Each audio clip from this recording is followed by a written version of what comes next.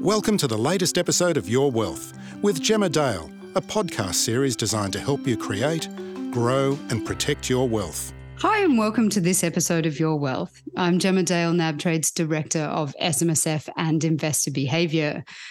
Well, we're in what feels like an unusual period. It is January, following a few years of highs and lows on global markets, a lot of drama, and then, frankly, reasonably okay performance on the ASX, relatively speaking. So what do we know about where we're at and what can history teach us about this kind of environment? I'm very, very excited to be talking to Julia Lee from State Street Global Advisors. She hasn't joined us before, but she and I have been on the circuit talking to many of you in person before, and she will be well known to many of you. Julia, thanks so much for joining me. So great to be here, Gemma. It's a pleasure. So, Julia, 2022, quite a roller coaster, certainly from 2020 onwards, complete roller coaster, crazy times, but it feels like the key factors are very clear now, that inflation and rates are the key drivers. Do you see that changing anytime soon? Gemma, 2022 was such a big challenge for investors. And in my mind, it was very hard because equities and bonds move the same way. And usually they move in different directions, which means if equities is having a bad year, you can find shelter in bonds and vice versa. But last year, there really wasn't a lot of places to find shelter. And that really made it quite difficult for investors. The good news is that bonds is starting to act as normal again against the equity market. So it can act as a shelter from volatility. And we are seeing some strong interest and flows coming back into our fixed income SPDR ETFs globally, so not just in Australia. So that's nice to see. But looking into 2023 and the consensus is US dollar weakness, slower growth, a big drop in inflation, muted equities, bullish bonds, and a China rebound. So that's a bit of a summary on what's expected by the market in 2023. And I guess the good news for equity investors is that a lot of the bad news is already priced in. So as long as we don't see a massive earnings cliff and a huge drop and deterioration in the earnings outlook, I think a lot of the bad news around inflation and peak rates is probably already priced into the market. Having said that, we know there's a bit of a lag between interest rates rising and it hitting the real economy. So this is a year where we will see growth hit and we will see a growth recession. And in fact, it does look like the world is going to see global growth hitting the lowest level that we've seen in around about 30 years. But I think for equity investors, it's important to focus on the future rather than what's happening in the real economy, because the market prices in, I guess, around about 12 months into the future, and have a look at what's already priced into the market, and is the news getting better versus what's priced in or worse versus what's priced into the market. Yeah, it does feel like the market's relatively optimistic at the beginning of the year, which is quite interesting. Do you think, so let's say these two factors continue to dominate, inflation and rates. We're all obsessed. We have to follow every word Jerome Powell says very carefully. What do we know about what works and what doesn't in a high inflation environment, in a rising rates environment?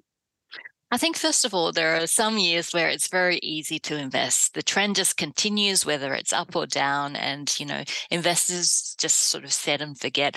Unfortunately, I don't think 2023 is going to be one of those years. I think we're still going to see a lot of volatility in the first half of the year. And it's probably a year where we are starting to see a bit of a pivot in terms of strategy and in terms of what to do. If we look back on 2022 and have a look at what worked, one of the biggest factors that outperformed is dividends. High yielding investments, not only in Australia, but all over the globe, outperformed. And if we have a look at sort of our product performance, our high yielding ETF, SYI, was one of the best performers out there. But it's also understandable in the Australian ecosystem as well, because dividends are such a big part of the return we get from our investments. And I actually, Gemma, went back in time and had a look at how much dividends contributed to returns. And it was quite fascinating to do the numbers. So I went back to 1993, which was when the benchmark ASX 200 started, and had a look at how much dividends played in terms of total return. And what I found is that dividends accounted for just more than 40% of returns over that time. So that's a massive amount. And I guess the good news here in Australia is that they're also a tax-effective investment as well. So look, I think dividends not only outperformed in 2022, but will continue in 2023 and act as a buffer to that volatility. Because although I think we're going to see a pivot, I think we're still going to see a bit of volatility in the first half of the year. The other factors I think to consider are quality and value. So in an inflationary environment where we're starting to see real yields rising, I think these factors can also play a big part in terms of portfolio. So I do suspect that the first half of the year and the second half of the year might look a little bit different because we see a bit more volatility in the first half of the year. Things like dividends, quality, value, I think are going to outperform. So in terms of our ETFs, these are products like SYI as well as QMix, which I think will be in focus for investors. And I think we're quite lucky here in Australia because dividends have outperformed. It also means that the Australian share market has outperformed against a lot of our peers around the globe. Yeah, we have the luxury of a market that's very heavily focused on dividends, and that concentration's helped a lot of people. Also, I will say for retail investors, when I look at our guys and what they invest in, there's such a commitment to dividends. I was going to say desperation. That sounds a bit too much, but such a commitment to dividends, right? So many of our investors know that they need that yield and they will absolutely buy high yielding stocks and hang on to them so long as they believe that the quality is there. I believe there was some research that went back to, I think, 1900, even perhaps late 1800s, and looked at stock market performance and the impact of yield. And yield was about 80+% of the total contribution to your performance. It was absolutely extraordinary, but it's a longer time frame than most people have, right? I think it depends on the time frame, and especially in times of volatility. I love that dividends can really act as a buffer to some of that volatility in markets. But not only in times of volatilities, interestingly for Australian markets, but over time, certainly the research is there that dividends do play a huge part in terms of returns. Our guys love that, and they'll be very thrilled to hear that they'll continue to perform strongly after some long years of finding that your bank shares may not have performed as well as you would have liked. I think for a long time, a lot of investors have felt like the cycle was no longer relevant. We had 15 years of falling interest rates and then zero rates here as well as everywhere else. And we had this most hated bull market that ground into 2020. Then sort of the extraordinary COVID collapse and everything that happened subsequently. It feels like the cycle is back and that normal economic factors like inflation that moves over time and is not always captured by the central bank bound of 2 to 3%, that those things are back and they're real. Can you tell us about that? Gemma, I love cycles. I'm a big fan of cycles. I think that life moves in cycles, and I also believe that markets and economies move in cycles. I think the great thing about State Street Global Advisors is that we do white papers and academic research, and one of my favorite pieces is around the economic cycle. This particular paper looks at the leading economic indicator to define cycles over in the US, and it goes back to 1961 to work out whether certain sectors outperform or underperform at different parts of the cycle. And I guess if we have a look at 2022, it was definitely the recessionary part of the cycle where the markets were pricing in recession. And if we go back in history and have a look at what tends to outperform at this part of the cycle, then the outperformance tends to be in sectors like the consumer staples, healthcare, as well as utilities. And if we have a look at what outperformed in 2022, it was definitely staples, utilities, and the healthcare area. Underperformance at this part of the cycle is for things like communication services, which is really technology related, as well as technology, which is the mega caps, and real estate. And of course, last year we saw technology as well as the property space being negatively impacted. I guess a big question for investors is, as we move into 2023, what part of the cycle should investors be focused on? And the next part of the cycle is the recovery part of the cycle. Remembering that the markets do tend to price in the future. So having a look at the recovery part of the cycle, and in the recovery phase, our performance is usually in areas like the consumer discretionary sector, the property space, as well as the material space. And underperformance is in things like healthcare, staples, and utilities. So you can see that performance in a lot of ways is flipped over. The great thing is that you can get exposure to things like the property space as well as the material space through ETFs or through direct investment as well. It's interestingly, energy, which was the best performer last year, actually never features in this study in the top 3 or bottom 3 performing of any part of the cycle. And that really suggests that energy, rather than being swayed by what's happening in terms of the economic cycle, is driven by underlying demand and supply factors rather than the economic cycle. But I think it's really interesting looking at the market in terms of cycles, because there is a lot of academic research which supports, what might outperform and underperform, and really helps investors give a bit more of a tactical tilt to their portfolios. Yeah, I love all the research, and I find it fascinating looking at some of the historical performance and imagining how it may relate to what we're facing into currently, or how it may not. Sometimes it's very different. A lot of investors are desperately hoping the worst is over. They're certainly pretty keen to hear that the market really bottomed last year. What do we know from the research you have about whether or not that's likely? Well, history never really repeats, but it does tend to rhyme. And having a look at the numbers from 1963 and just having a look at the S&P 500 index in the US, because that's driving a lot of risk sentiment around the globe. And what we found was the maximum loss or the maximum drawdown in bear markets since that time is around about 38%. The S&P 500 in the current bear market, from the top to the bottom, the drawdown's been about 27.5%. So it's still a pretty substantial drawdown that we've seen. But an interesting fact is that the S&P 500 has never reached the bottom before the Federal Reserve cuts rates. So I think we're still perhaps a bit more of an earnings cliff for investors in 2023 and more rate hikes to come, that perhaps is going to be volatile conditions in the first half of the year, but come the second half of the year, especially if inflation falls, that hopefully it's a much better investing environment for investors. Do you want to tell us a little bit about this earnings cliff and what that potentially means for investors? You've used the term a couple of times. There may be people who are unfamiliar with it. Sure. The earnings cliff is just talking about, earnings moderating or seeing earnings being negatively impacted.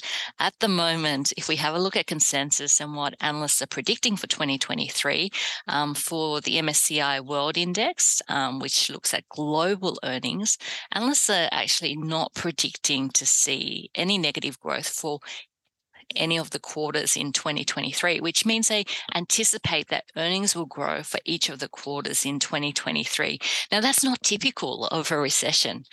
What's typical of a recession is that you usually see earnings hit. So the big question, I think, is whether earnings are too optimistic and whether we need to see some of that consensus coming down and the outlook coming down for earnings. And that's really one thing we haven't seen with the markets pricing in recession, is that consensus earnings becoming too negative, especially compared to what we've seen historically as well. So I think that's one of the things to be watching for. But if we don't see earnings being hit too much, well, that's a very positive environment for investors.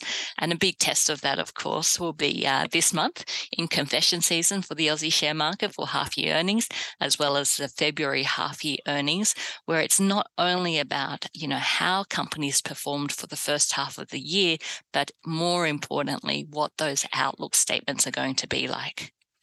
Yeah, it's going to be very interesting, isn't it?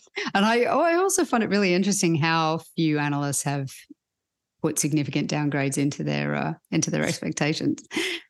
The usual advice for investors, frankly, at any time, but particularly when you're facing into difficult markets where it's harder to clearly pick winners, not that it's ever that easy, is to minimize risk through diversification. You've done all this research. What's it telling you about the benefits of diversification? Does that usual advice hold up? Yeah, I mean, last year was quite an unusual year in where we saw asset classes moving together. So if you were looking for diversification across asset classes, it was very difficult to do. I mean, the only areas that really outperformed last year were probably the US dollar and commodities. But, equities had a pretty negative year, bonds were pretty negative. And if we have a look at sort of performance across the year, most of it was quite negative or flat. This year, it's going to be different in that the usual relationships are coming back. So it will be easier for investors to diversify their portfolios. And I think it will be important as well, especially in the first half of the year. Because if you think about diversification, when times are good, you can let your core do what it's supposed to do. It's when volatility hits and times are pretty tough that really, investors should focus on diversification. And one of my favorite studies is called the ostrich effect. Not sure if you've heard of the ostrich effect, Gemma, but when I think of an ostrich, I think of that bird that doesn't fly. And the ostrich effect is based on a common but a false myth that the ostrich buries its head in the sand to avoid danger. And there's been studies done on investor behavior during times of volatility. And the research showed that, and this was a study by Carlson in 2009, it showed that investors in Scandinavia, they looked at the value of their investments 50 to 80% less in times of bad markets. And this is precisely when investors really do need to focus a bit more on their investments and give them a bit more love and attention than in good markets. Because in good markets, your investments look after themselves. It's in the bad markets that diversification really does become important. And look, I really love this part of the cycle. I think it only sort of comes once every 8 to 10 years. And for me, it really sets up investment returns over the next cycle, which is over the next sort of 8 to 10 years. So this is a part of the cycle that excites me. But having a look at the ostrich effect, sometimes that volatility tends to scare off investors when this is exactly the time when diversification and looking at your investments and giving them a bit more love, maybe through a broader based ETF or looking at diversification of your holdings is really important when that volatility is higher. I am so disappointed to find out that ostriches don't really bury their head in the sand. I had always believed that to be true, and that is a tragic fact because it's such a good analogy for so many things. We, exactly to your point, have found that there is just far less interest in markets at the moment and far fewer people actively engaging with their portfolios. And I also find it fascinating, right? It's always a good time to be looking for opportunities when the others are fearful, that's your opportunity, right? This is my favorite time. It only comes once every 8 to 10 years. So I'm setting it up for the next cycle. I mean, it's pretty exciting just to think about it, but, I'm a bit of a market nerd. I think that for so many of our guys, and I completely understand it, is they came to investing during COVID and they had just such extraordinary successes in such a short period of time. Anything that is not giving you a 30% discount on the overall market price in 3 weeks, which is what people were buying, and then, dramatic 50% bounces in 12 months feels really disappointing. And I get that if that's your first experience of investing or your biggest investing experience, you may have been sort of, trucking along, picking up an ETF here and there, or, buying the odd share. And then COVID came and you threw all your money at the market because the volumes that we saw during that period were crazy, almost all buying, people just picking the eyes out of the opportunities that were sitting there. Everything else was really, really dull, right? This doesn't feel fun at all.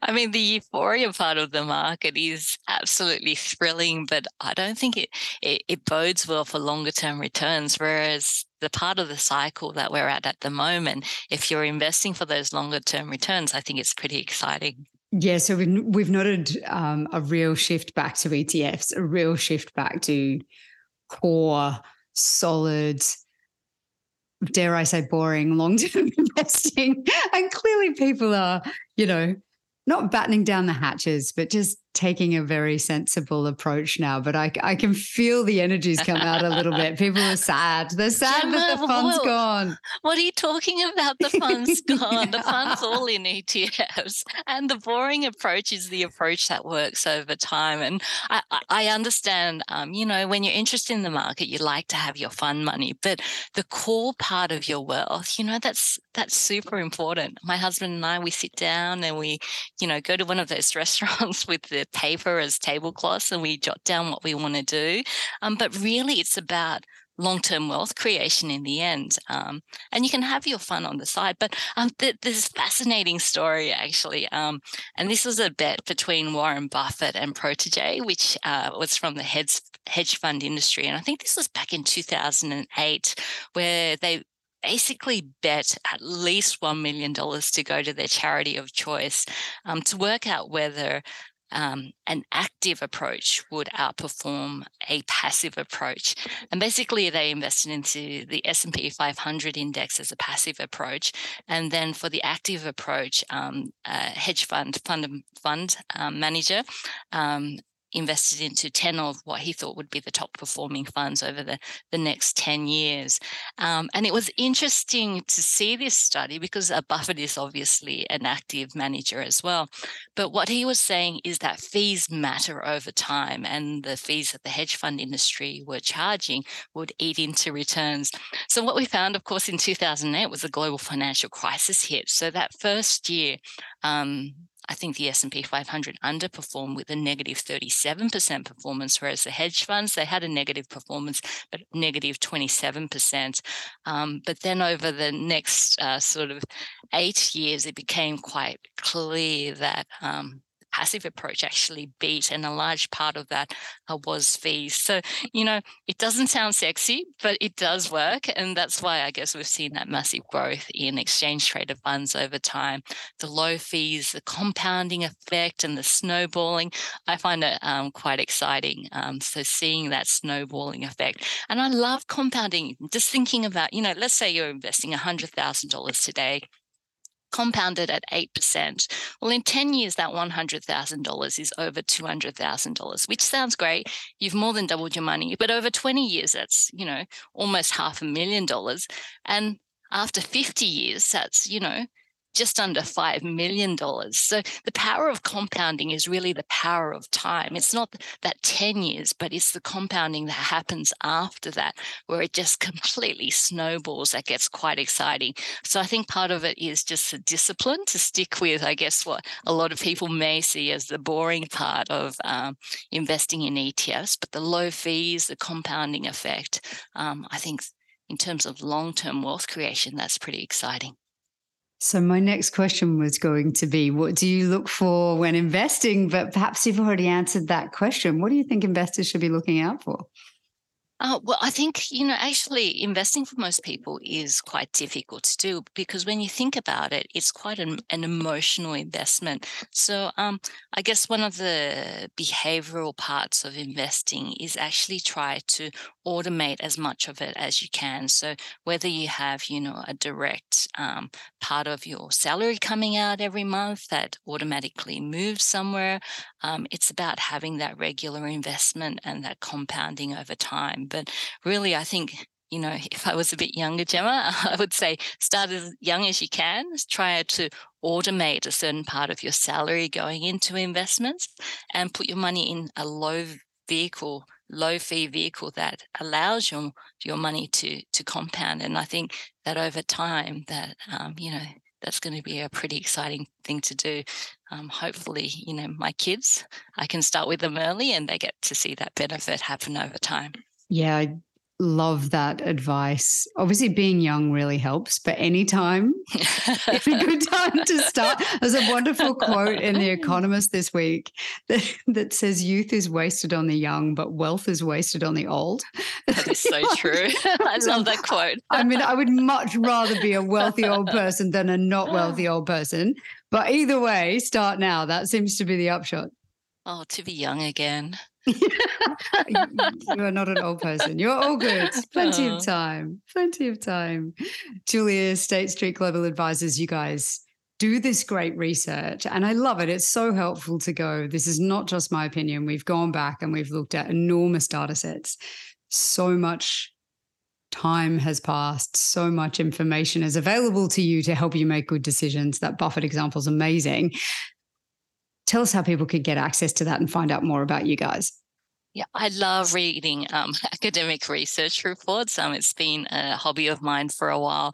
And I think one of the great things about being at a large organization like State Street Global Advisors and State Street is that there's a lot of academic research, but it's actually done by people in the market. So it's very relevant to investing. So I love sifting through the white papers and the research that's available. So our website is ssga.com if you want to read through some of those papers or find out more about products and, some of those reports on market cycles, diversification. I love it. I'm the same. And I know. It's pretty sad, but I used to love it when I was young too. So it's fine. It's fine. It's not just an old person habit. We're good. Julia Lee from State Street Global Advisors, thank you so much for joining us today. Thanks for having me, Gemma. It's been a pleasure. Thank you so much for listening. Also, as always, we love getting your questions. We love hearing from you. Always want to hear about the topics that you want to know more about. Please just email us at yourwealth@nab.com.au, and I look forward to talking to you again soon. I'm Gemma Dale. Thanks for listening. Thanks for listening to Your Wealth with Gemma Dale. To stay up to date, please subscribe to this podcast series or email us at yourwealth@nab.com.au. Please note that any advice provided in this podcast has been prepared without taking into account your objectives, financial circumstances, or needs. Before acting, you should consider the appropriateness of the information. To find out more, please visit nab.com.au.